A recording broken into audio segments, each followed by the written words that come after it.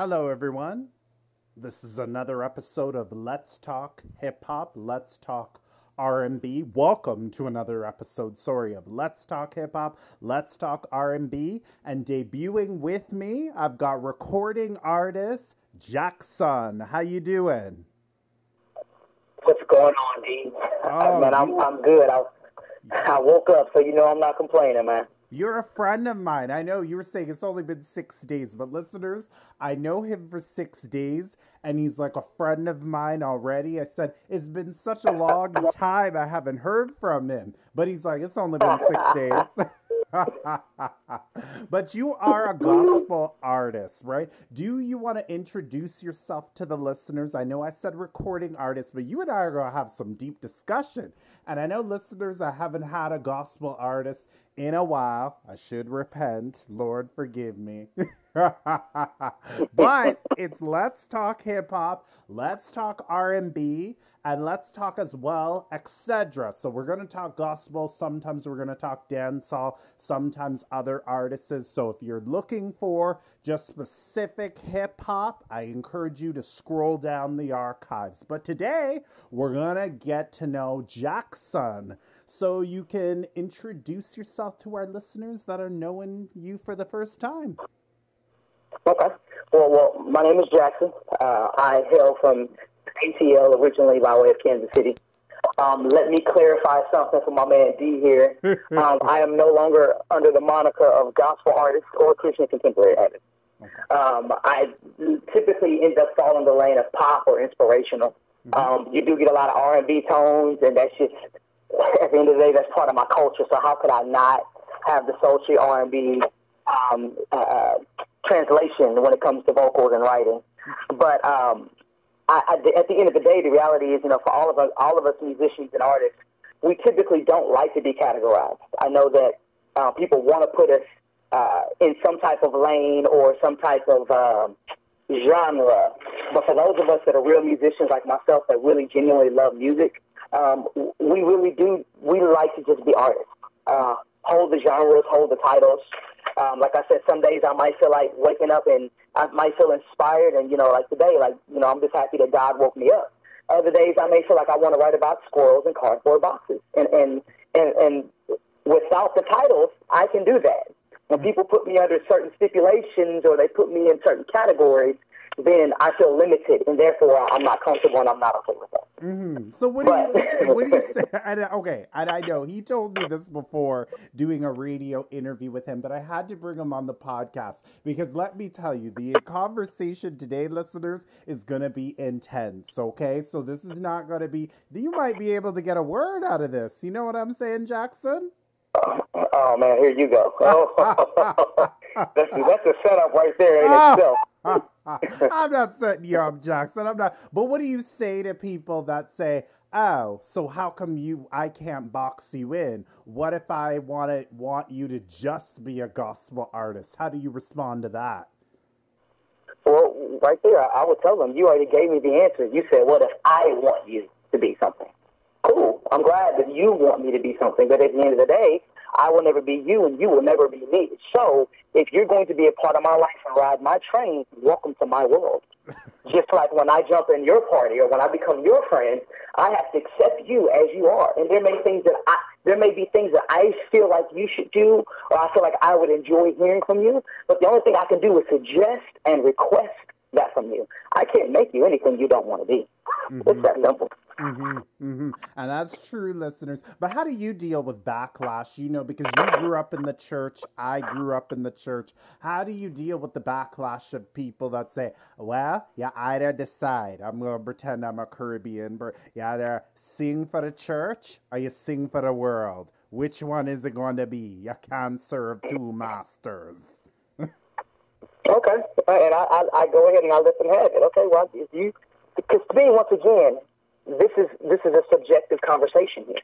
Mm-hmm. This is someone else trying to implement their life, their desires, their beliefs on me. Mm-hmm. This is someone trying to make me do what they want me to do, opposed to me doing what's best for me. Mm-hmm. How do I know that what you want from me is best for me? Mm-hmm. In most cases, people can't prove that. That's a personal desire.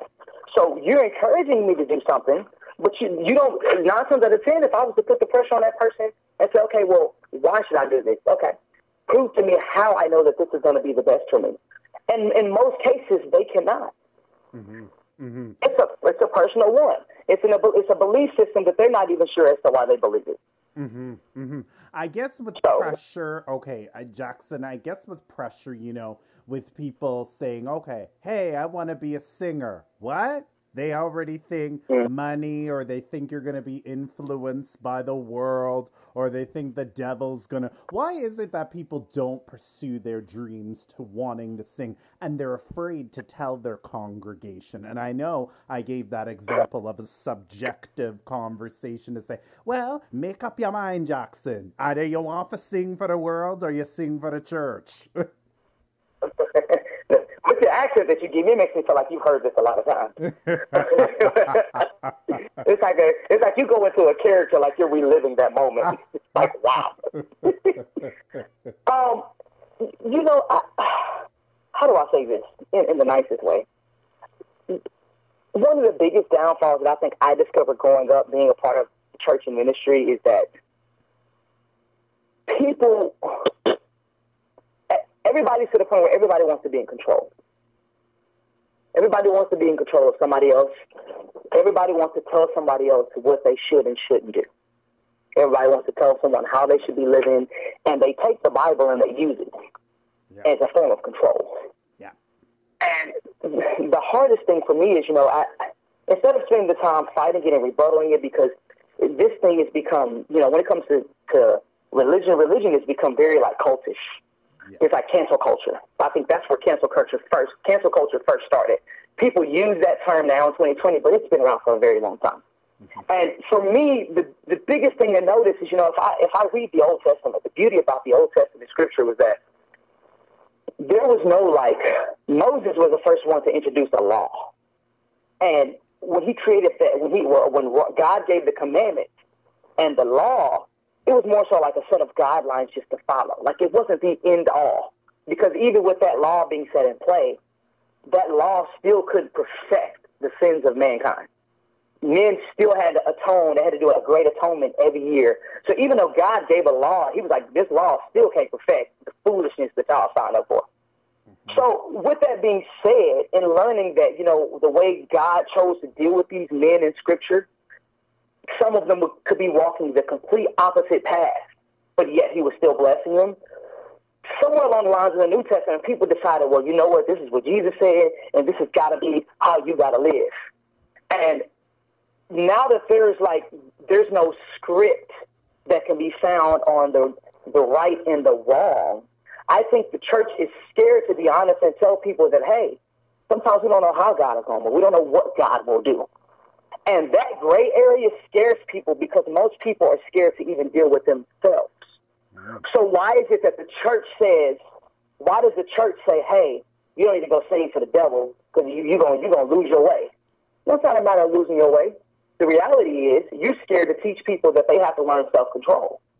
There's a lot of people that feel like, hey, I just stay away from this because I don't do well with it. It takes over me. Hey, I don't drink tequila because I'll become another person. No, you just expose that you haven't mastered self-control. So you think that staying away from it is going to fix it, and it doesn't. It just creates a bigger demon. The reality is the best way through a situation is the way that you don't want to take, and it's dealing with the actual reality of that situation. Wow. So when people when they try to hit me with the ultimatum, are you going to live for God or are you going to sing to such and such? How are you going to tell me that I can't live for God because I choose to write about love? How are you going to tell me that I'm not living for God because I choose to write about the realities of life? How are you, at this point, if I was supposed to be a spiritual being if I was supposed to be just solely a spiritual person, tell me why God placed me in a natural realm. Called balance. So I don't let anybody hit me with the whole this or this when it comes to genres and preference. No, I play the game with y'all in your church. And guess what? I discovered at the end of the day, with your church game, you preach all day, but it was still about money. And on top of that, you require too much about me, and the numbers ain't adding up. Because guess what? I'm good. I go somewhere where somebody else can actually be honest with themselves and tell me that it's about this, that, and the third up front, and then I can strike business. Why is it that sometimes in the secular world, I feel like I have a more healthy relationship with people that we deem as secular, because they don't deem themselves as secular. It's only the church deeming the world as secular. The world doesn't do that. The world is actually, a lot of places in the world is actually, they're trying to move tried and true. They're trying to have healthy relationships just the same. But however, they're showing me their hand up front in my face. And I'd rather deal with honesty. I feel like they're more godlike than what I was getting when I was trying to have my dealings with people in the ministry. Do you have support? Sorry, I don't know if I interrupted you. Did you want to add more to that? No, you're fine. Go ahead. What do you go? Do you have the support of your church, because you have singles and you are working on a project? Do you have the support of your church to say, "Hey, Brother Jackson, that's a really good song. I can relate"? Or do you have them bad-minded people in your congregation kind of saying? I do not. Oh, okay. I have a lot of good support from the people in my ministry. Okay. There's no shade. I can reach out to them and say, "Hey, how are you doing?" I receive voicemails like, "Hey, just calling to check up on you and kids. Saw you drop new music. Loving this." So I get texts like, "Hey, I just threw this in my playlist. Really good song." That's the difference, though. That's that balance. How are we really depicting what's right and what's wrong? And by whose standards have we made it wrong? Those are the questions you really have to start asking yourself. Who made this rule and said that this was wrong? Because in most cases, you'll discover that we just followed it because our mom and our daddy told us to do it. And the reality is, in 2020, this is the age of information, D. Our parents weren't wrong because they told us the wrong thing. They were only going by what they were taught. But now we're in a day and age where we can do the research for ourselves and double back and say, "Okay, well, hold on, I've been following this. Let me just go find out how we got here. Why do we follow this?" You know what I'm saying? With all that get an understanding, right? Okay. Preach. So that's all it boils down to. And so it's like, no, when I decide to walk away, my walk away is not because I hate it. I like it. My walk away simply saying, "Okay, well, I know what I need and I know what I want to access. And I can't access that here." So don't make me wrong because you haven't made a conducive environment for me to access what it is that I need. Yeah. What about people that judge the gospel artists out there like Lecrae, Tone? What are your thoughts on that? Oh, are you sure they're Christian? Why are you listening to their music? You know what I'm saying? How do you deal with people? Because, okay, and like you said, if we can't box people in, that's the problem again. Everybody wants to box people in, but people in the world don't really. Well, actually, yes, they do box secular artists. They do. And at the end of the day, they're all artists at the same time. But my question to you is, why do we place such a higher judgment on people like Lecrae, Tone, Dietrich Haddon, those people? Well, I mean, your first question, to answer that, you said, how do I deal with the people that judge these artists? How do I deal with them? I don't deal with them. That's simple. To me, I would just be walking myself into oblivion of stress.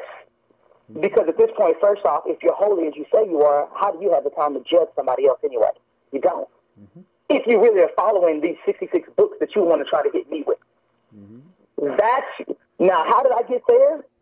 Growing up, the church always told you, don't talk to people that are Muslims. You don't talk to people that practice Oriental religions. You don't talk to people that practice Hindu religions. You don't talk to all these people because they'll twist your mind away. You'll get lost and you'll start walking away and you'll start questioning the faith. And I was like, oh, okay. So I looked up one day and realized that the Christian religion was the most ignorant and stupid religion out there. And when I say that, I know that's a harsh word, but I say that we are the most ignorant believers. You serve a God, but you don't even understand the relationship between him and his son, Jesus Christ. You can't tell me why Jesus went to the cross.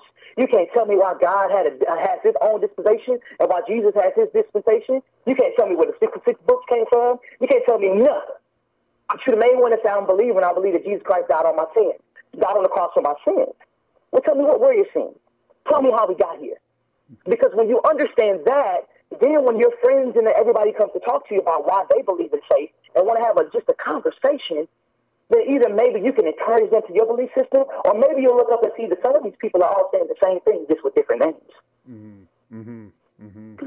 Wow. It's the education. It's the education and the growth that comes behind it.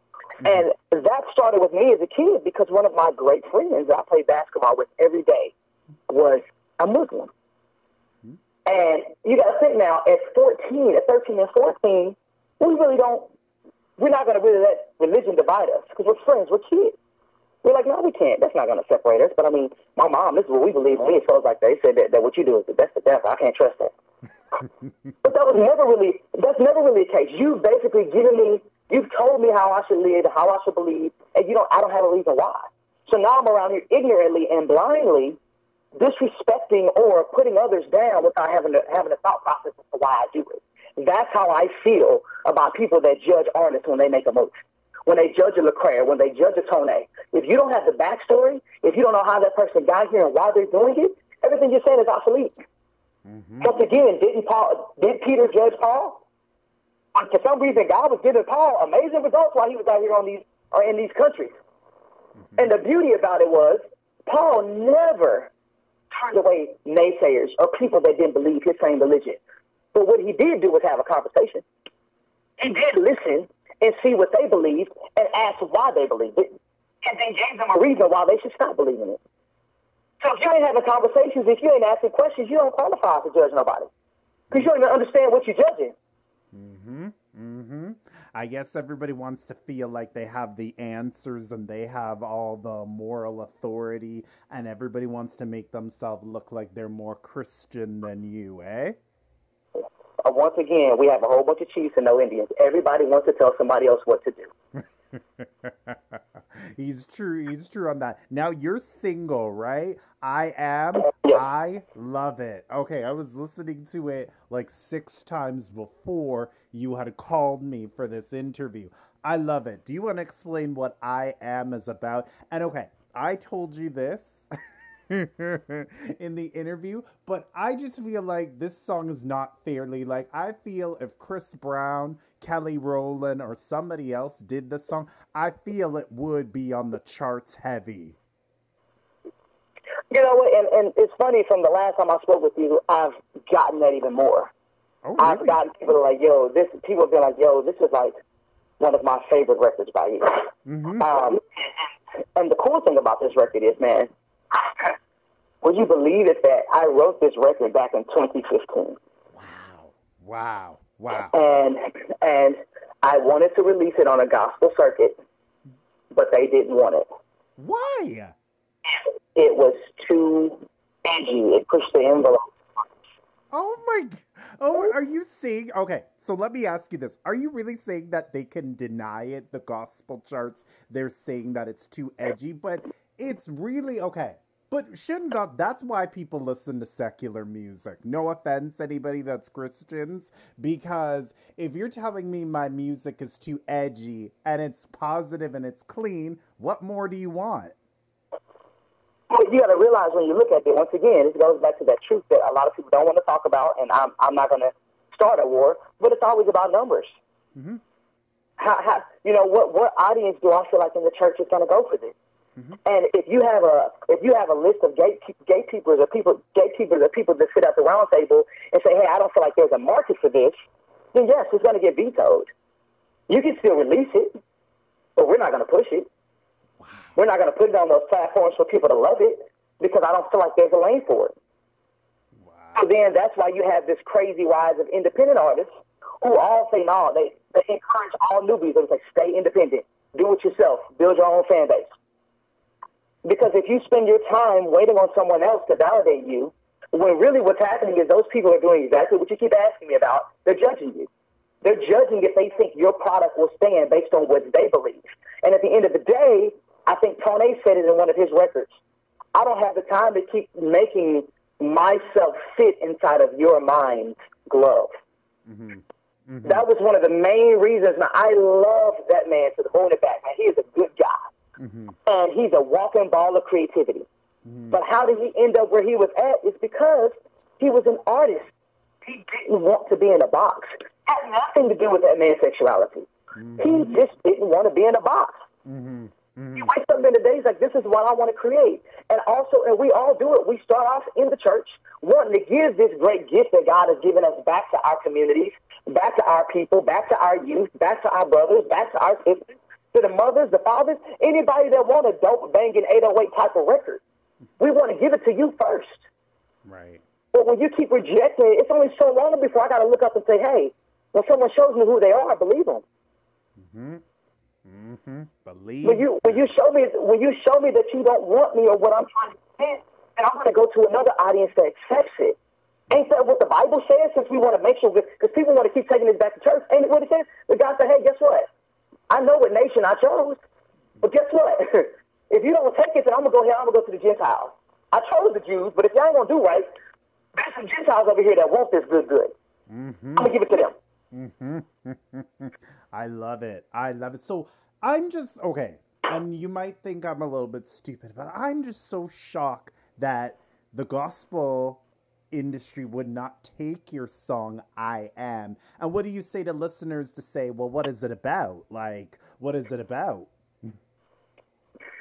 Well, I Am is, like I said, when I wrote I Am was actually based on the founding principle in Scripture. When Moses actually asked God, he said, okay, well, when you send me before Pharaoh, who should I tell him that I am? Who should I tell him sent me?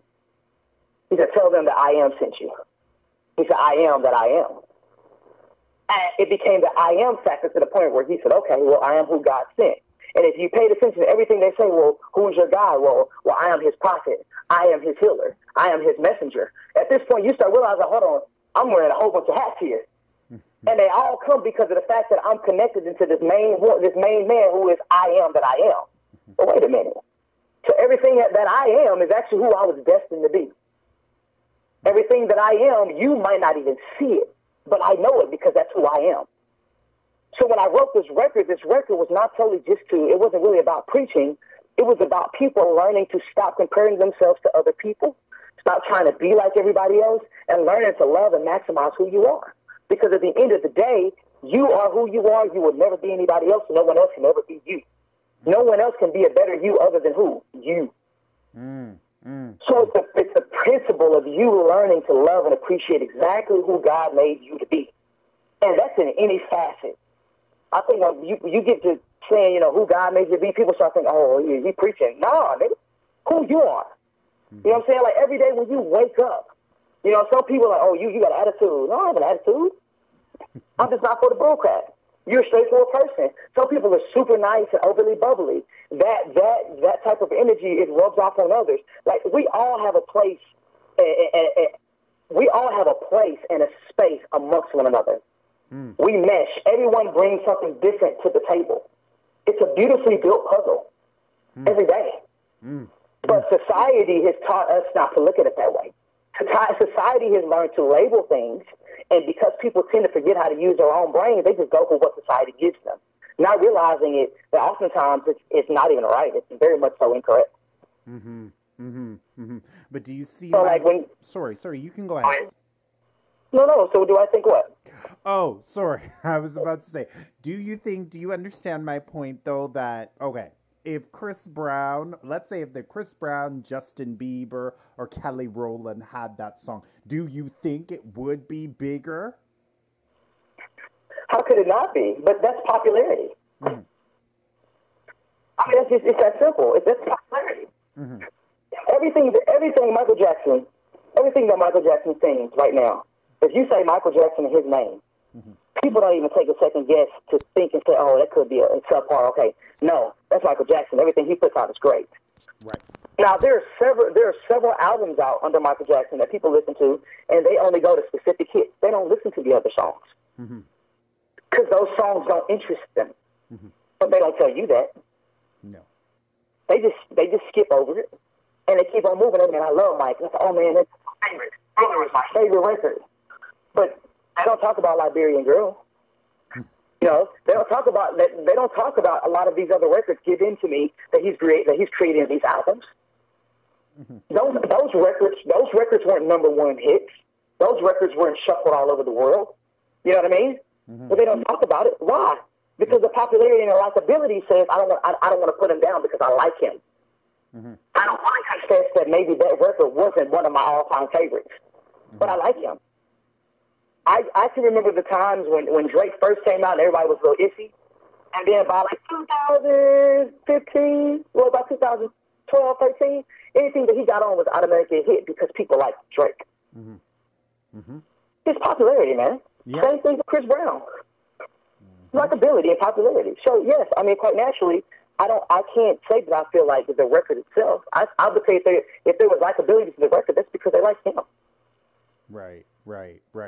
So what made you sit on it so long? Like from 2015, do you sit on your music long? Because if you wrote that in 2015, why didn't you release it in 2015? I know you explained the backstory, but just in case listeners are not understanding, they think, well, why would you sit on such a rich song? And listeners, it's rich. Why would you sit on such a good masterpiece for so long? For me, in all honesty, people, that's why I'm so heavy on preaching self-belief, encouragement, that process of lifting up, your brother, your sister, your friend, your homie, your girlfriends, whatever it may be, learning to value yourself. Because I spent the seasons where I allowed people to tell me who I was, or how great I was, or the magnitude of what I could and could not release. I allowed people to judge that. And instead of holding those opinions to a grain of salt, I allowed them to affect me. Even in that very industry that I wanted to support so much and be a part of, I let their judgments sway what I believe to be good. So I held it for a while. And then one day I woke up and I was like, you know what? Let's go ahead and share it with the world. And it was amazing because my thought process was completely opposite to my supporters, to those that listened and checked it out. Even with the latest record that I just released, I literally just released a record 2 weeks ago called Break Up. And it was a man's perspective on a breakup. And the reviews that I was getting on that record, something that I wasn't confident on, I had set on. But the reviews, people were like, dude, like, this is amazing. Like, oh my God, I love everything about it. And it's like, you start learning that whatever the universe has put in you, literally we are sharing this as a community. It's not about you. There's something that you carry that's not for you. It's for someone that you're going to come in contact with. There are people in their lives that don't know it. They're waiting on you to come into their lives and bring that something that they don't know they need, and you don't know that you have it. That's the beauty of human interaction. Yeah. Such a beautiful, message, and you're deep, by the way. He's preaching to us listeners. Well, he's not preaching, but he's giving us a good word. Like, I feel like I'm in church already with this. Now, I'm going to ask you, and I'm going to ask, maybe there's a question that somebody asked. Would you be open to working with Chris Brown or Drake if I Am had a remix? Oh my God, yes. Like, that's not even a question. Okay. That's not even a question. You and I were talking about earlier, right? You know those, and I know you have a good supportive Christian community supporting you. They're supporting your music. But you already know eyebrows raising when they hear Chris Brown, Drake, they hear those names, they think, oh gosh, the devil. And they can go ahead and keep on thinking it. To me, once again, that's all perception. I can't, at the end of the day, I cannot be moved by someone else's thought process.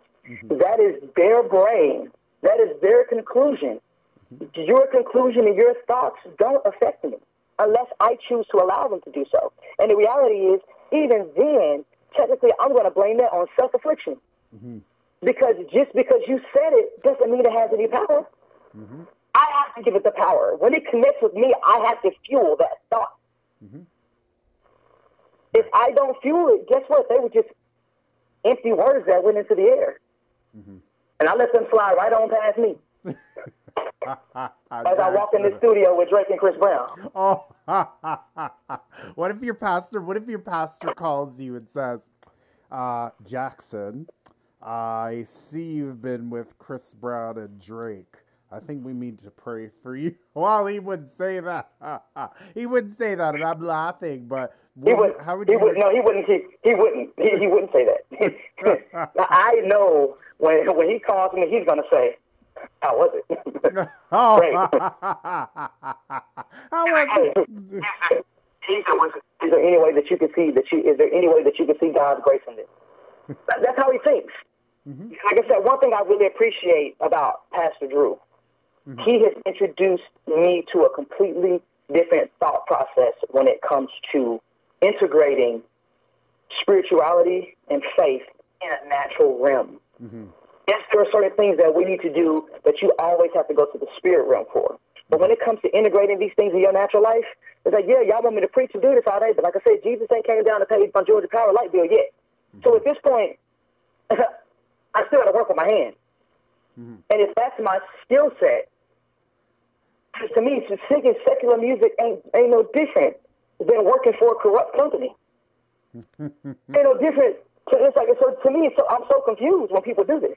Because we'll go to jobs every day where we have CEOs that are in the slave trade, or where they have CEOs that have been caught doing this, that, and the third, and those businesses are still moving. And guess what? You're still collecting a check from them every week. But nobody condemns you about it. So to me, once again, this is stomping brass and tinkling cymbals. This is unnecessary noise to me. Thank you for clarifying that up. So the pastor would be supportive. Some pastors say, "Well, let's get the olive oil and let's pray." No, I'm gonna tell you. I'm gonna tell you why. Let me tell you why a pastor ain't gonna call you and tell you that. Not in 2020. Yeah. When that pastor call you and say, "Hey, you've been with such and such," that next question ain't gonna be, "Let's pull out the oil," because sadly, I don't see enough pastors that care about their congregation or their sheep like that. The next question is gonna be, "How much you getting paid?" And let's talk about these tithes and offerings. Listeners, if we keep it a buck, I'm just saying we're gonna keep it 100. Let's keep it 100. I'm bad. I know. That's I like to stir the pot. Yeah, I'm stirring the pot now. But what would you say? No, it's serious. What would you say? And again, I'm going to ask two people that want to pursue this, but they have a bunch of noises in their head and they're worried about really receiving a lot of backlash from parents, their community, their church community. They want to pursue music. They want to get started like you, but they can't take the backlash. You can't take the backlash? You ask yourself, okay, do you want to live a miserable life or what? That's all you're signing up for. Once again, you're altering your life based on someone else's speculation. I can't say it enough. You are altering your life, your gift. You're drowning out your skill set, your passions, your desires based on someone else's speculation. Only way I'm giving somebody the space to tell me what I can and can't do is when they're going to take care of me and be responsible for everything that pertains to me. You're going to pay my bills. You're going to feed me. You're going to dress me. You're going to clothe me. You're going to do everything that I need for the rest of my life. But guess what? Then we can have a conversation. You can talk about what I should and should not be doing with my life. But even in that sense, as a human, as a God, coming from God, you are God. You were never meant to be put into a box or be controlled by someone else's speculation. So that battle is going to die out every time. So to anybody, I'm going to tell them, you have to do what's best for you. You can bury a desire all day, but guess what? It's going to keep coming back up. And every time it comes back up, it's going to come back up. It's going to be stronger. It's going to be more intense. Wow. Listeners. He's okay. Why I'm laughing is he's answering all the questions in such a way that he's just making me run out of questions. But it's it's so good to talk to him. So your other single, right? Do you want to talk about your other single? And then when am I expected to have my project or my EP? And what's it going to be called? And listeners again, who are Christian, not Christian, he told you before. He's not just going to do, "Oh, yes, Jesus loves me." Yeah, Yes. no, those days are those days are done. And again, it's I Am. He was rejected. That beautiful song was rejected by, the gospel. They didn't want it. So then, yeah, push it to pop charts then. Mm. Mm-hmm. Yeah, look, man, I had to do what I had to do. Okay? Yeah. Like I said, once I got over the frustration of what I was dealing with, I said, you know what? Let me just live my best life for me. Mm-hmm. And let me do it with morality. Because I think a lot of people tend to hear when I say do what's best for you, they're like, oh, you just going to kick it to your own vibe. You care about what you want. It's like, no. My life is still founded with a lot of morals, with a lot of values. When it comes to faith, people, they go into the whole trickery and the control their religion carries. And for me, that's not what I've done. I've looked at all those great aspects that Jesus has brought to the New Testament. And a lot of those aspects are the ones that I found my decisions on. Mm-hmm. When I meet people, when I talk to people, how I treat people as a humanitarian, and having that unconditional love that God starts this whole planet based on. Like his whole foundation is based on love. Mm-hmm. So love is the strongest force.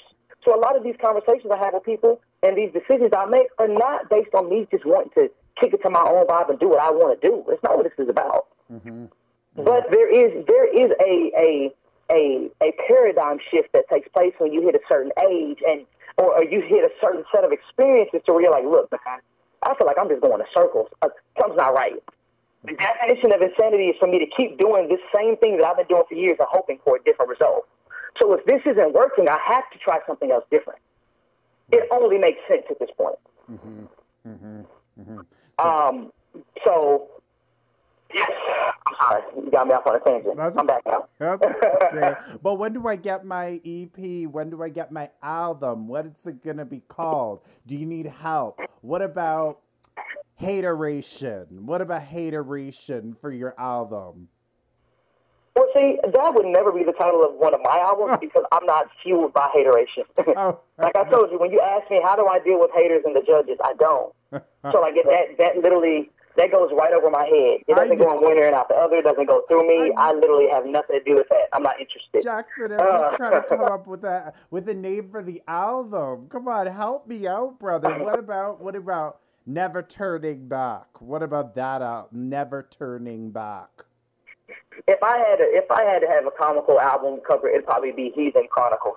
Heathen Chronicles. Ooh, brother, you gotta explain that. You gotta explain why you would call it. I would call it well, because when people want to judge you, that's what they go for. You're a backslider. You're going to the devil. So let me go ahead and just give you I'm going to give you a mouthful at this point now. I'll give you something that you can run with. And I'll be all of that, so I can just see your jaw be dropped in awe. Like, I can't believe you did that. Well, I like that. Heathen Chronicles. I like that. You'd call, okay. You're not saying you're going to call that, but if you had a name, how many tracks would it have? 7. 7? What about 14? Why not push it to be an album? You got lots to say. I mean, you've had lots to say on this podcast. You know, why wouldn't I do 14? You know, the thing about it is, when you have a lot to say, you don't want to stuff anyone. Oh. You want to give them enough to where they can actually enjoy that meal, that plate. They can savor everything. Oh. So I'd give about 7 tracks, and they'd be 7 in-depth tracks with an intuitive thought process. That way you could take the time and chew on that and dissect that project. I don't think albums are a bad thing, but initially when albums started years ago, I remember as a kid growing up, a lot of artists would release music, and they'd have good music for the singles, and then you get the albums, and the albums be trash. Mm-hmm. Mm-hmm. There were a lot of people that never delivered a full successful album. So it's like, no, for me, I want to be intuitive with it. I don't want to try to do the overkill and give 15, 20 tracks. I don't need all that. Give me a solid 7 to 9 tops. Mm-hmm. 9 will be tops. And we'll be full, right? We'll be full, right? Do I need the gas sex? Or do I need the Pepto-Bismol when I digest all that music? No. It's going to be so beautiful. It's a natural digestion. Oh. We don't need any substitute or any supplements. I'm sorry. All right, all right. No supplements. Listeners, I'm playing with him. I'm not laughing at him, and he knows I'm playing with him. You know, Heathen Chronicles, I like that title. I would have went, well, okay, hateration he doesn't like. I would have went with Now You See Me, Now You Don't. I would have just went for churchy. I would have went straight hashtag backslider. Oh my God. Now then, people would be, you know, Jackson, how do you handle those Instagram people to say that, man, your music sucks, get out of here, or go back to church, you backslider? How do you respond to those hateful people on Instagram? They probably have said all those things, or maybe you've been blessed. Okay, Jackson, I'll tell you something. On this show, I've been so blessed not to get haters. Well, I set the haters straight. If you send me hate mail, I'm not even going to read it. So you won't even see a response. So how do you respond to people that are, you know, I wouldn't say slander, but they've said some nasty things on your Instagram? I have been blessed, and I have not really run into a lot of that myself. Mm-hmm. Yes. I have not gotten the haterade from any of it. Majority of the times when I've got any negative comments, it's always been solely on something that's out of my control. Okay. So like then I can't really feel it, but I've never got the, oh, you know, your voice sucks, or you don't sound good, you should stop. Like I've never ran into that. Oh, thank God. So, thank you, Jesus. You're blessed. Yeah, very true. But I'm very strict on myself when it comes to performance and what I put out. Mm-hmm. That's very much a reality. People in college go that way. Everybody doesn't have to like the tone and timbre of my voice. Mm-hmm. There's some people I listen to and I'm like, I'm not sure I like that voice. Mm-hmm. But then I once again, everyone doesn't think like me, and I'm very big on asking myself why. Mm-hmm. I don't like to just pronounce a judgment and then not have a foundational thought process as to how I got to that judgment. Yeah. Who were inspirations growing up? Did you listen to Kirk Franklin? I know you said you're friends with Tone and you're a mentor. Oh my God! So yeah, man, look. So like my mom and grandma raised me on the pew. Mm-hmm. So I actually didn't get to listen to R&B until I was about in 8th grade, so about 14. Wow. 14 was when I really started. Yes, so like all the way through like the 90s R&B, knew nothing about it. Mm-hmm. I am now, to this day, like still going back and learning records from the 90s mm-hmm. because that era was just completely missed for me. So growing up, she had me, all she would listen to was Kirk Franklin, Yolanda Adams, Fred Hammond, and, you know, sometimes bigger gospel choirs or whatever we were singing or playing in church. Mm-hmm. But then when I really started singing I was singing when I was in middle school and like high school, but that was just, you know, to get the girls. The girls liked, you know, I was a light-skinned dude with some vocals, so, you know, it was great. I was getting all the girls. But I really hadn't taken the title as singer. I was a drummer. I had a pair of sticks in my hand from the time I was 11 years old until, you know, I still can talk now. But I took the title on as singer when I turned 20. 19, 20. It's when I really picked up the mic and I took it serious and started learning the work. And trust me, it was a journey. Those are the times people are like, bro, you suck. Like, let it go. Like, you ain't got it. It's not for you. You should try something else. But this is the power of the I am factor of knowing. The difference was I heard me in a better place. Mm-hmm. No one else heard it, but I heard it. In my head, when I would write songs, I couldn't translate it at the time, but I knew what I would sound like. I had an idea of how it would come out. Mm-hmm. And that right there is what fueled me. Mm-hmm. So my inspiration initially, my first inspiration to sing, I have to give to Musiq Soulchild. Wow. Musiq Soulchild, I felt like his voice was so sultry. That's when like the neo soul vibe was taking over. Everybody was jumping on that train. Then behind him, it was Justin Timberlake. Mm-hmm. And Justin Timberlake, his falsetto was just like, it was an inspiration for me because I had the higher register in my vocals. Mm-hmm. And it just, I couldn't shake it other than speaking phenomenal. And then there came a Tone. And those were three like pillars of vocalists that I built my sound around. And of course I don't sound that way anymore now because I sound like Jackson. But at that time, they were the pillars that I followed through with. So, those would be my inspiration. Yeah, yeah. So, okay. So your other singles, I Am Christ, right? Love Like Christ. Love Like Christ. I don't know why I'm saying sorry, God. I'm sorry, Jesus. I am Christ. I don't know why I'm saying I am Christ, okay? Oh, do you want to talk about what's that about? And then I'm going to ask you something. We were talking about inspiration. We're talking about Kirk Franklin. I wanted to get your opinion on something. But do you want to talk about that single? No, not really. No, I'm just playing. No, not really. But, okay. But you know what? I love, there's something about I do like it, but you know what? It's a different style. Yeah. If you're into EDM pop, then it definitely fits the bill for a lot of people. And it's a high energetic, like a feel good song. Mm-hmm. A lot of friends, when I was just kind of testing the waters with it, when I was preparing to release it, I sent it to a lot of people, and they were like, they're like, I'm dancing in my cubicle. Like this, I never knew you had this in you. Like, this is amazing. You know, so I have enough feedback to know the power that I Am moves with, the energy that it carries. It's just now, you know, positioning that record in a place where a mass amount of ears can hear it and love it as well. So yeah. You said what now? Love Like Christ, right? It's different. So what is that one about?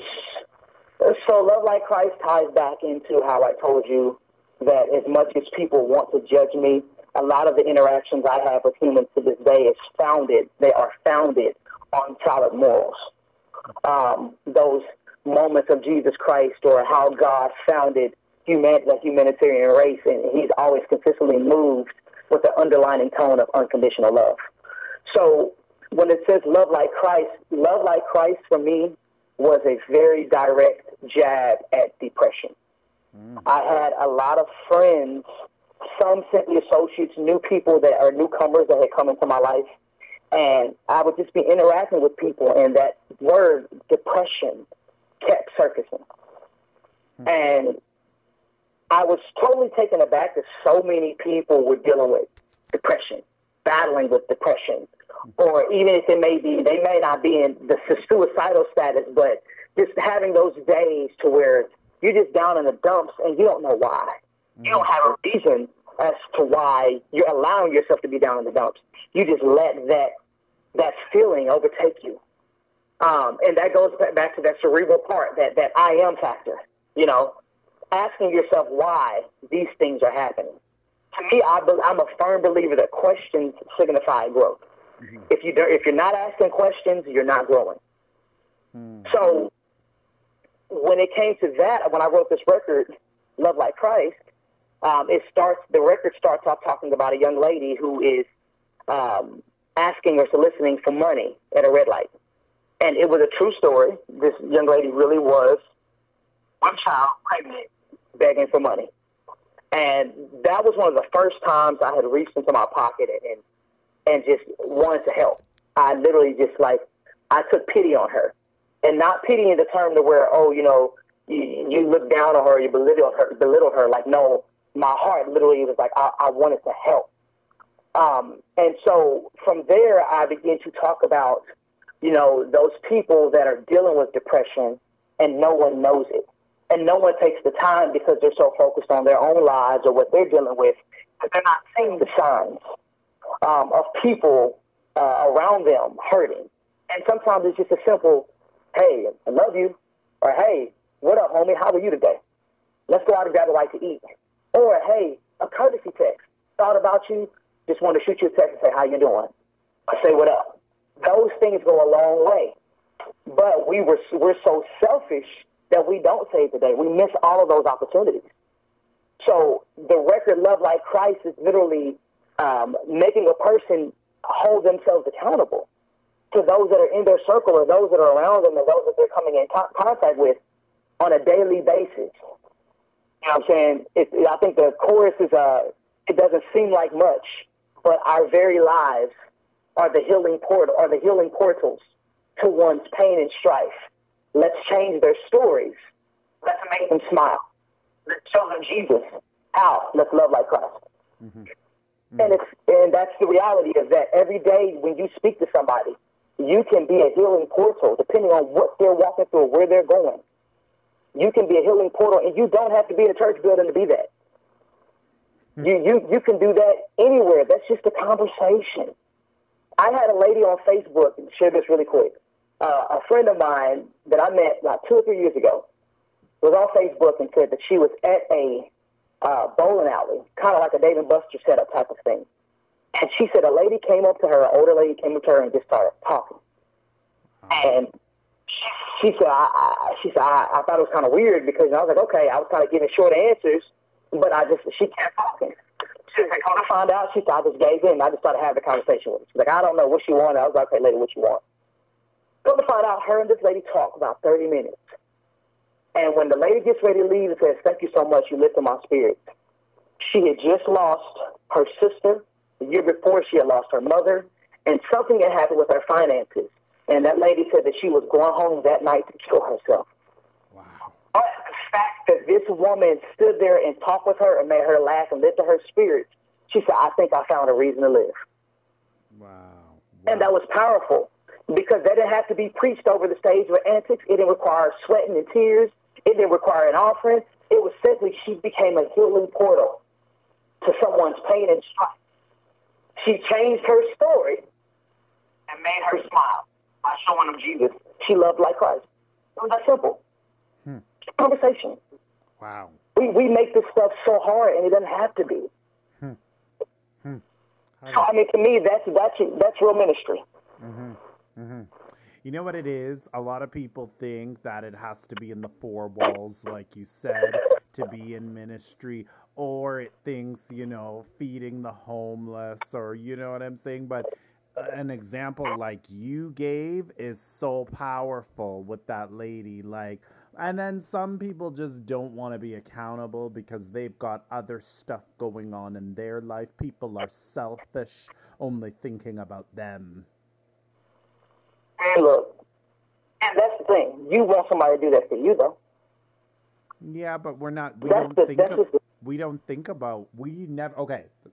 think it'll happen to us. But depression doesn't discriminate. It don't care if you're black. It don't care if you're brown. It don't care if you're white. Don't care, what do you call it? It don't care what race you are. It doesn't favor you. It doesn't matter if you're a man. It doesn't matter if you're a woman. It doesn't even matter if you're a teenager. You can be depressed. Very true. So it's just... And that's where being selfless comes into play, if you have it. If everybody wants to be a leader, the best way to be a leader is to be down in the trenches with the followers. But people want to be the follower, but they don't want to take that type of responsibility because it requires too much giving of self. What are your thoughts to that? It's equal. You don't want to be a follower, but you want to be a leader. A leader's time is fully committed to the followers. What's the difference? Everybody wants to do what everybody else is doing, right? Okay, so then y'all all need to be prepared to give up your time, your money, your blood, sweat, and tears, your sleep, for the sanity of those that are following you. You can be a leader, go for it. I know all about that. I'll give it to you willingly. You can have it. It's yours. And I hear you, and I understand, and I'm glad that song and your music is making a difference. I just don't understand why people aren't giving it the chance. Well, they're giving it a chance, and you know what? Like you said, somebody's gonna like it, and if my own community can't like it, well, hell, well, I shouldn't say hell. Sorry, God. Heck. No, I am as of yesterday just hit 31,000 streams. So people are listening. Yes. They're listening. They're checking it out, and it's just a matter of just that time. And of course, on my end, that push, the interaction, the promoting, doing whatever's necessary to promote the records and It's 50-50. I got to make sure that I do my part as Jackson, the artist. But I hope that people are, being more open-minded and sharing it with their friends. When they hear it and they like it, push it over to this person. Let someone else check this out, And I would hope that people can take the message and be encouraged. Yes. Because that's the whole goal. That's the point of the matter. Yes. I want people to be encouraged. Yes. And listeners, he's not talking about sex, drugs, having a threesome. He's not talking about all that. Well, I interview people that like to talk about those stuff. And music is an art, right? Jackson, and you can agree with me. Man, it's a universal language. Yes. I like that. You said that. You got to translate it however you can. And that's what I mean when I say, I know a lot of times people look down on the music about sex or about the drugs. But the reality is, we're only talking about life. Mm-hmm. If that's not a topic you want to hear about, then, I mean, that's more than okay. Mm-hmm. But it's a reality. People get to talk about, what may excite them. Mm-hmm. And that's kind of where you get to determine and depict who you want to rock with. You don't have to rock with them, based on that record, but they may still be good vocalists. They may be good writers. They might be good lyricists. I want people to take the opportunity to open up and give them the chance, because music is a beautiful art, and you can talk about anything. Mm-hmm. Mm-hmm. Oh, yes, it's a beautiful language. But actually, speaking of that, let's get your opinion on this, okay? What do you think about CHH? What do you call it? And listeners, I know. Listeners are thinking, you're going there? Yeah, Christian Holy Hip Hop. What are your thoughts to the CHH movement? And I was listening to Ruslan, the Christian podcaster. But he said, I don't know. There's just certain conversations I don't think we should be having. What if a Christian hip-hop artist used the N-word? How would you respond to that? And should a Christian artist use the N-word? See, I think the battle is within the question. Mm-hmm. Who gets to determine what a Christian artist says in their music, in their application? That's their record. You get to pick and choose and determine whether you want to listen to that record or not. People have so much to say about what someone does when you have all the power to hit the next button. Skip, I don't like it. What's next? That's true. This is that control factor. Yeah. You don't need to say this in this music. Yeah. Says who? You, as the consumer, you have the power to pick and choose what you want to consume. But you don't have the power to pick and choose and tell someone what they get to cook in their kitchen. Mm-hmm. If you don't like the meal, don't eat it. That's cool. But you don't get to tell somebody that they can't cook this. Because when they cooked it, maybe their audience liked it. What they prepared, maybe their listeners enjoyed it. You just discovered that you're just not one of their listeners, and that's okay. Nothing wrong with that. It just ain't that meal just isn't for you. Mm-hmm. How do I feel about Christian hip-hop? Lecrae is freaking phenomenal. Mm-hmm. And Lecrae pushes barriers that people don't want to talk about.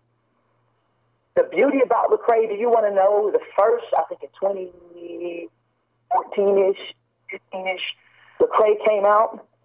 The majority of people that I ran into in Atlanta that kept asking me, oh my God, you listen to Lecrae? And it was funny because they were racially profiling me. They assumed that because I was a black guy that sung Christian contemporary music, that I automatically listen to hip-hop. And the funny thing is, I really don't listen to much hip-hop. Because I was raised up listening to gospel and then finally R&B, hip-hop never had the time to really interest me. Now, there are a lot of hip-hop applications that I definitely rock with. But I'm weird with my hip-hop. I'm listening to production. I'm hearing the musical chords that these guys are utilizing in the hip-hop. Noticing that the majority of these guys are actually singing more than rapping, but nobody wants to talk about it. Those are the weird things that get my attention. I'm quirky when it comes to hip-hop. However, the majority of the demographics that were rocking with Lecrae were Caucasian males. And they were older Caucasian males who blew my mind. These guys were like 50 plus, asking me, do I listen to Lecrae? I'm like, well, what do you know about Lecrae? How do you? What? But the fact that Lecrae as a young black man is willing to push the envelope and talk about the racial injustice, the psychological thought process that's enforced on the black community in Christian hip hop, for me, in my head, I'm going to say, what better place to talk about it? Why not? Because this is where it starts. If the church is supposed to heal the world, well, we got to get healed first before we can go out here to these people and give them anything else. I think the Christian hip hop movement was amazing. Between Lecrae, Tedashii, and what's the kid that he signed from upstate? Andy Mineo? Oh my God! KB. Both of those albums, their albums are crazy. All right, listeners, sorry about that. We got cut off. We were having an intense conversation about the CHH, the Christian Holy Hip Hop Movement. But like you said, it started off corny, right? Like, in case listeners were saying it started off corny. But what do you say to listeners to say, well, I like it? So, well, like I said, if they like that, I am not here to tell you what you can and can't like. That was a subjective thought process. To me, when I first heard, I think initially, who was the first rapper that I liked? His name was T-Bone. Yes. T-Bone was the first Christian rapper that I heard rapping, and I actually liked his stuff. And I think I discovered him on that movie with Cuba Gooding Jr. and Beyonce. The Temptation. Yes. Did you like that movie? Yeah, I think he surfaced there. Yeah. And I liked his delivery, his cadence, his timing. That I liked. I thought, okay, you know what? That sounds like that. I can do it. But then I still didn't hear it for a little while. But then all of a sudden, Lecrae shows up with Reach Records, and it wasn't Lecrae. It was Andy Mineo who I seen first, and I was like, I actually opened for Andy Mineo. Wow. In Atlanta, and that's when I had, I had my choreography. That's when I was doing my, when I was a gospel artist at that point. I was a contemporary gospel artist, and that's where I was dubbed as the usher of gospel music. But a lot of people felt like that package was too extreme. But the youth at these performances didn't act that way. And it was challenging because even for Reach Records, with a Lecrae and all of them, people still felt like this package was too extreme, which is why he resorted to, why you saw Lecrae surface doing a lot of preaching videos on Bible study. And even in Bible study, I see these trolls get on his page and fight against the message that he's teaching, what they want to agree with and what they don't want to agree with. And it's like, dude, at this point, if it's uplifting and encouraging people, nobody has time for this. There's nothing that anybody can say that's okay because you all are so busy trying to be right instead of looking at the bigger picture. And these people are coming off the streets and they're listening to this message, and it's causing them to make a better decision. If it causes them to put the crack and the cocaine down, if it causes them to stop robbing, if it causes them to go get a job and find a better way and say, well, God, I want to trust you, guess what? Let it be just that. Oh, we miss that because we want to be technical and be right. So I think the Christian hip-hop movement was amazing, but once again, because the church and the religious system deems that his stuff is too extreme in a lot of areas, or that concert looks too much like a rap concert, we don't want that here, that doesn't need to be on the pulpit, it gets ghosted again. Preach, brother. So it's like you have solid movements that are here that people are loving. But you clearly there's somebody else up top that don't want that type of healing for the community. And that's what I wish people would look at. I wish they would stop worrying about who said one word right or who preached the right message and look at who's stopping all these blessings and these healings that could be happening for the younger generation. That's true. I never thought of that. That is really true. So how do you think, I'll ask you this, and we're going to ask this, listen, how do you think Christian artists that believe in Jesus should be treating LGBTQ issues? And I'm going to read it all. You said you're good friends with Tone, and the way he got treated, it was really bad. Like, the way Tone has been treated. But you know how people do judge, the LGBTQ community very hard. What's the Christian perspective to do when talking about those areas as an artist and taking a stance? That's a really tight rope to walk. because, and when I say tightrope, I mean a real tightrope. Solely because, and I have to choose my words wisely, because that community is very sensitive. So a lot of times, depending on the type of emotions or the mood they're in, there's nothing that you can say that's going to be right. You lose that battle. All I'm going to say is when it comes to that, no sin is greater than the other. It goes back to what I said initially. With love and kindness have I drawn thee. It is that simple. With love and with kindness. Don't give me no tough love. Love and kindness have I drawn thee. So I feel like the community should be loving them. Now, the challenge for me, I hold both parties available. I hold both parties accountable. So, when it comes in the Christian faith, and you know that according to the Christian faith and the Bible that they choose, that lifestyle is abomination, then what I also say to the community is don't try to shove it down their throat. It's 50-50. Don't try to shove it down their throat when you know that their whole Bible says that you can't do it. But also to the church folks, when they come in, a lot of times people know what they're doing, or when a lot of those people that are in church, they have some type of, what's the word I'm looking for? It's not a resolve. They have some type of conviction about it. Come to that level playing field to where they can be open and talk to you about it or what they're going through, and for you to be able to talk to them about it, y'all both got to come to a level playing field. The church, you can't be judging them, because that's the biggest thing. When you judge them, you lose the battle. Because now they don't feel loved at all, so they don't want to talk to you, they don't want to trust you, they don't want to open up with you, they don't want you to tell them nothing about it, because you're judging them. But for them as well, it's the same thing. It's like this is like a pimple that's ready to bust. So it's got to be a really intuitive thought process as to how you handle that community and how they should be treated. You need to love them. It's that simple. When they feel loved, when they feel appreciated, then you can have some conversations and you can start talking to them. They'll start talking to you. Y'all get to know each other. Yeah. And now instead of looking at them as if they're a pile of hot crap, you start seeing them as humans now. Now we can get somewhere. Now the healing can begin. But those firewalls have to come down first. And that's on both parties. Right. That's all I would say about that. Yes. And love is the important thing, because a lot of people say, well, it's a sin. Doesn't the Bible say it's a sin?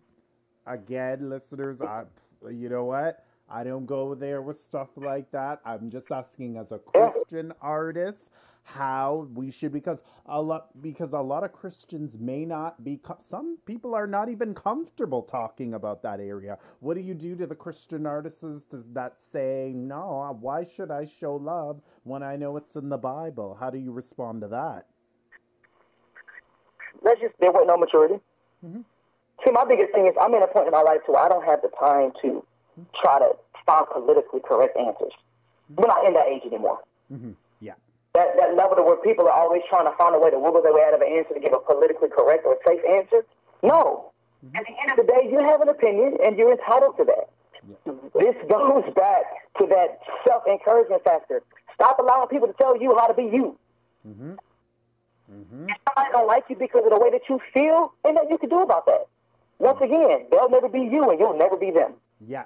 And I wouldn't want to be you anyways, because you more messed up than me. No, I'm joking. Man, look, run with it. Just run it. I'm just kidding. But yeah, and that's my thing. Like, I don't run from those type of topics and conversations. I know how I feel. That situation currently doesn't bother me. So in a lot of cases, it almost is safe for me to say, well, I really don't have an opinion, because that's really not my situation. That's true. but if I had to be an unbiased bystander, I would say, hey, and because I've grown up in the church and I've seen that scenario several times, I would say I would hold both counties apart. I would be very unbiased and say, hey, if this is the tree or this is the path that you both want to walk as a ministry and as a person, y'all both need to come to this table with fairness and equality. You don't judge the person because of the life that they've chosen or the life that they're a part of. And you knowing that this is a sensitive topic based for this religion specifically, you don't try to shove it down their throats. So that's always the common denominator.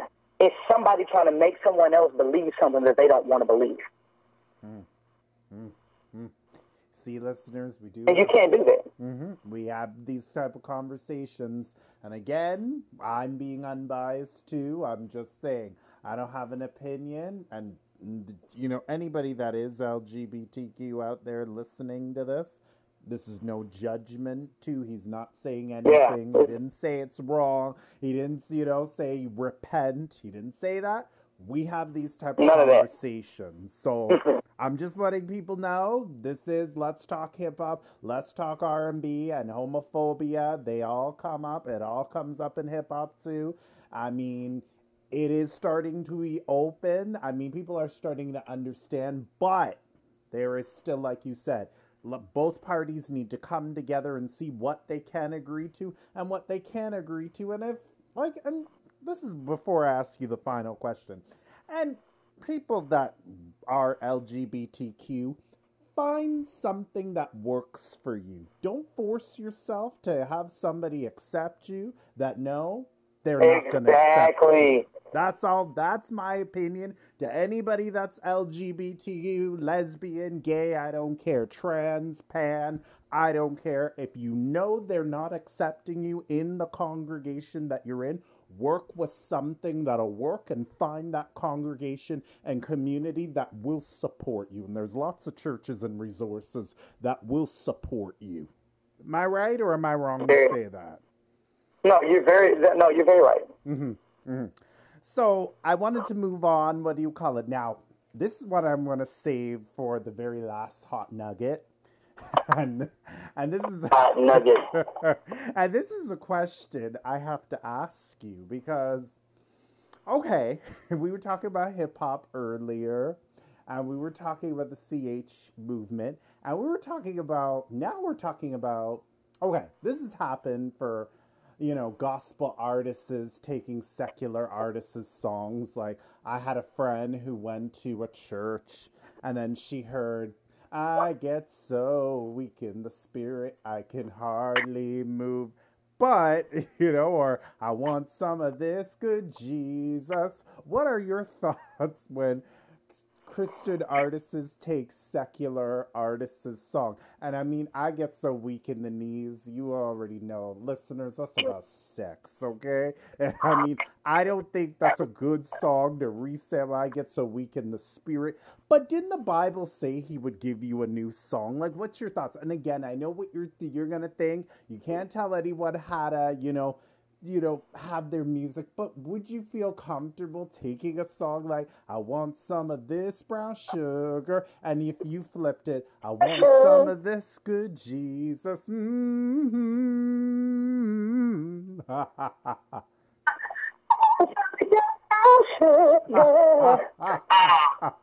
look here. Let me tell you something, I would crack up laughing if I ever hear that in church, because in my head, there is no need to try to remix it. Just sing the song itself. You changing the words does not change the foundation on which this record was created. And it doesn't change. What it does, even more so, it shows me that you're listening to it. Okay? There's no need for you to hide any of that. Just live in the moment. But trying to remix the words? No. Now, let me clarify this. Let me give this disclaimer. This is totally Jackson's perspective. Sure. Okay, this is not the end all. This is just Jackson's perspective. Sure. Don't remix that. Don't just have a moment. Okay, just gonna have the moment. I get so weak in the spirit, I can hardly move. I feel the Holy Ghost coming down on me.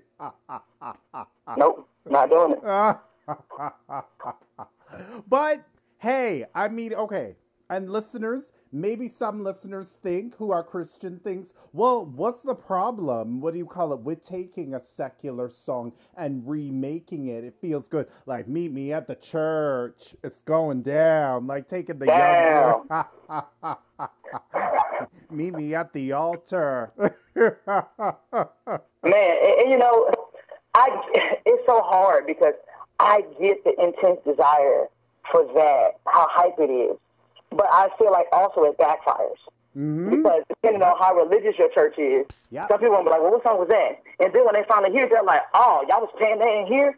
Like, I feel like you're setting yourself up for failure if you're in a super religious church. Mm-hmm. Mm-hmm.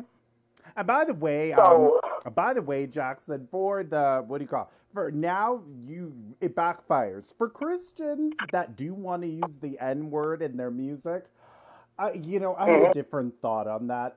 As you were talking and I was thinking, don't do it. Just please, just save yourself all the backlash and heartache because you're going to have a lot of people talking and it's not going to be in a good way. And I get Jackson's point is, it's your art. You want to express that. You feel you want to use the N-word, but use it, but be prepared for the consequence is all I'm going to say because you will receive a lot of backlash. Like Jackson saying, if you want to... They're going to be... They're definitely going to be offended by it. But, I mean, and that's still in itself. Doing the research and finding out what that word really means. Mm-hmm. I think in our culture, we know that word as far as, how we were insulted. Yeah. But I think if people actually went and did the research on that term and that slang, you'd be very impressed and you'd be very shocked to know what it means. Mm-hmm. We're kings and queens. I don't exactly. I don't think because it's not really. It really doesn't carry the negative cognizance that everyone thinks. Mm-hmm. Once again, that's society, mm-hmm. and this is a nation of people that choose to let social media and all these other platforms tell you what to believe. Mm-hmm. So for me, that's why my response was like, no, I ain't care about it. What are you going to say? Because at the end of the day, it's in a lot of people's conversation. It's in their tongue every day. And behind closed doors, there's several other people of other races trying to be down for the cause, saying the same thing. Mm-hmm. They don't say it in public because they don't want to get handled or disrespected a different way by the opposite race. So it's just like, at this point, everybody wants to have the backlash, but it's like, but you all, never mind. You know what? I quit. You see, that's how I felt. Listeners, that's how I felt. So I'm just telling you, if there's any CHH rappers listening, I said it, Christian only hip hop listeners listening right now, or anybody that listens to Christian hip hop, are heavily influenced by the cross movement, etc., and all those guys. I'm not saying they use the N-word. I'm just saying, be very careful if you want to use that word. It is good, kings and queens, but just be prepared for the backlash for it.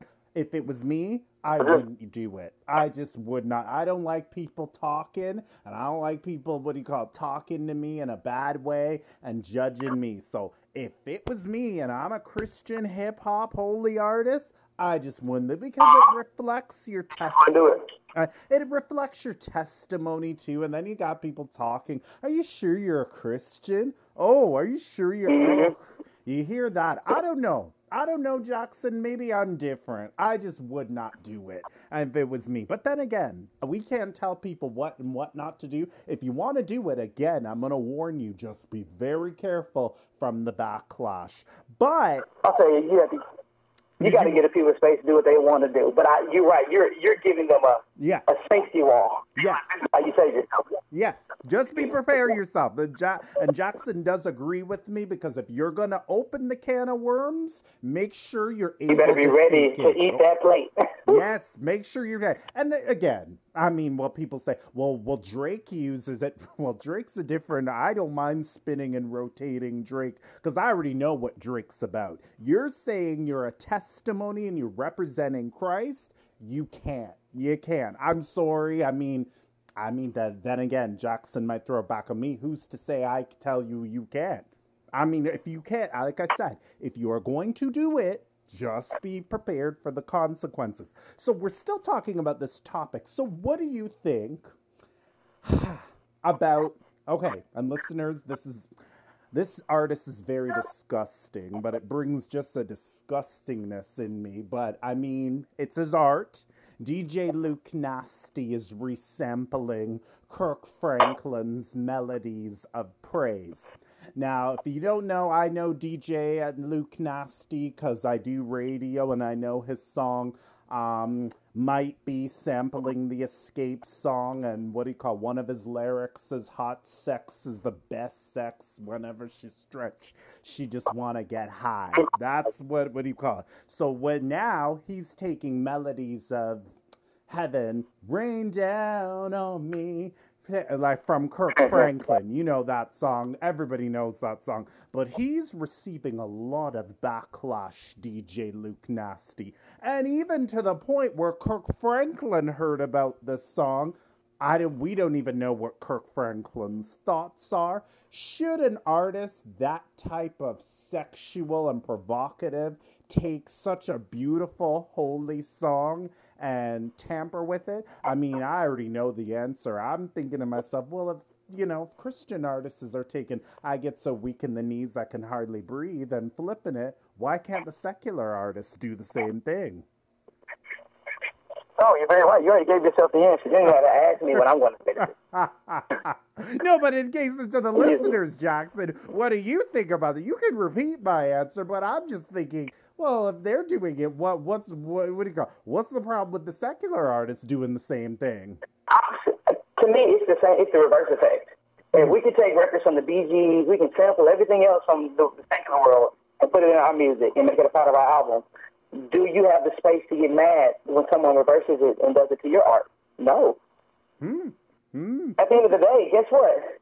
Now, when they get done being nasty, y'all can go listen to Kirk Franklin. You got a good song to listen to on Sunday. Rain down on me. That's true. Rain down on me. Take me arms and... But, you know what? Okay. But then this might, some people might be curious and think, let me listen to this. But it gets DJ Luke Nasty's name out there. It gets his name out there, right? Hey, it is definitely pressed. Get some attention off of that. But okay, everybody's like, "Who is this guy?" I know. Would you ever take a Chris Brown song and sample it? Sample it for what? No, I'm just saying, like, would you take, like, a secular... Okay, I wouldn't say secular. I don't want to be too spiritual here. Would you ever take, like, a Chris Brown song? Let's say, would you take No Guidance and resample it, for example? I mean, if it's going to get you the traffic, I mean, that's always been the concept of a sample anyway. Mm-hmm. Kirk Franklin has sampled several records over the years. The difference is the Christian community is just so blind that they don't realize that he's been sampling R&B music for years. Preach. Yes.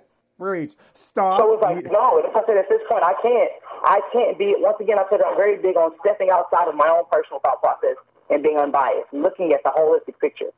Mm-hmm. To me, it's a balance. You've done it for years. Now somebody that took yours and they use this for their benefit. Like, it is what it is. Who really cares? Mm-hmm. Who really cares? You're right. And at the end of the day... Who really cares?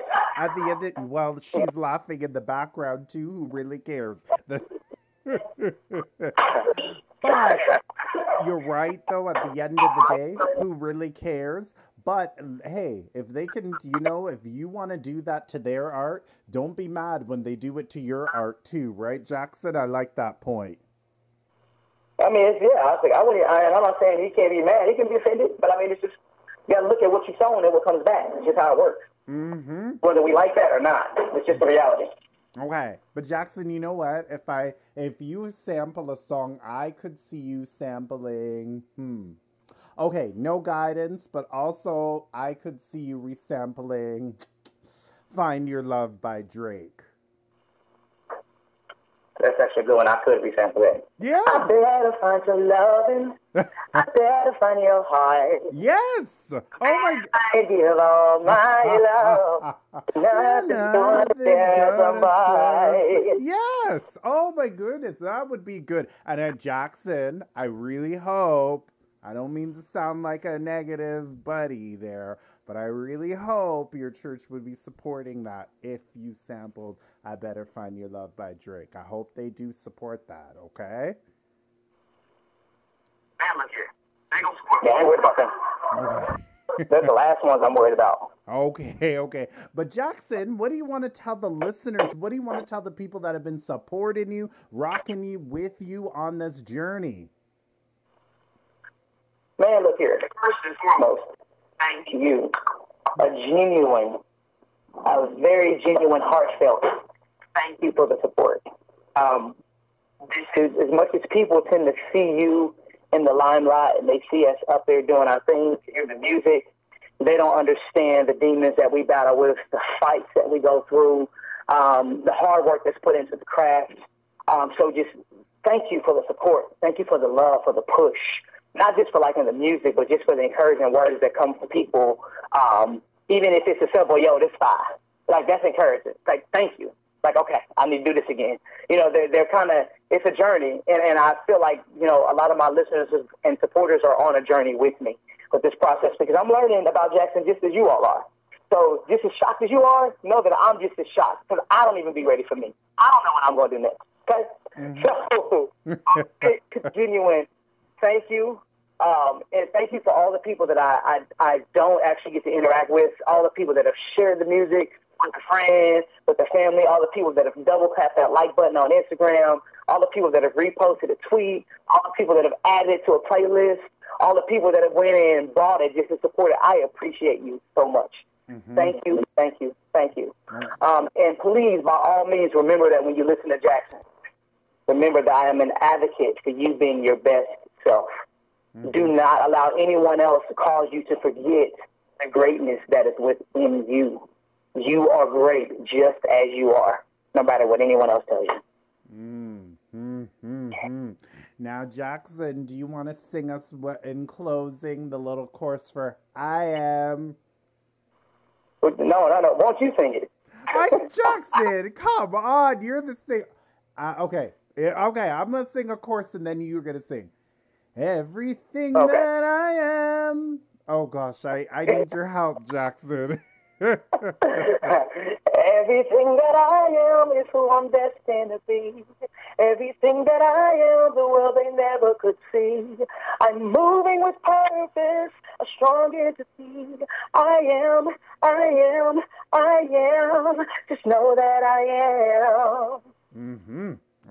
And okay, ladies and gentlemen, and when you hear the real version, boom, boom, get ready to move, okay? Get ready to move and have a quarantine club and get ready to move. Are you on Are you on Instagram?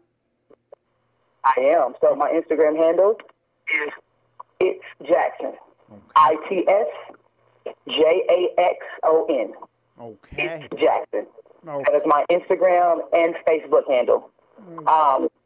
Or you can go to the main hub, go to the website, itsjackson.com, and it has all the information there. ITSJAXON.com, and it has all of my handles. Facebook, Instagram, Twitter, Apple Music, Spotify, Google Play, Amazon, all of that. Okay. It's so good to get to know you, Jackson.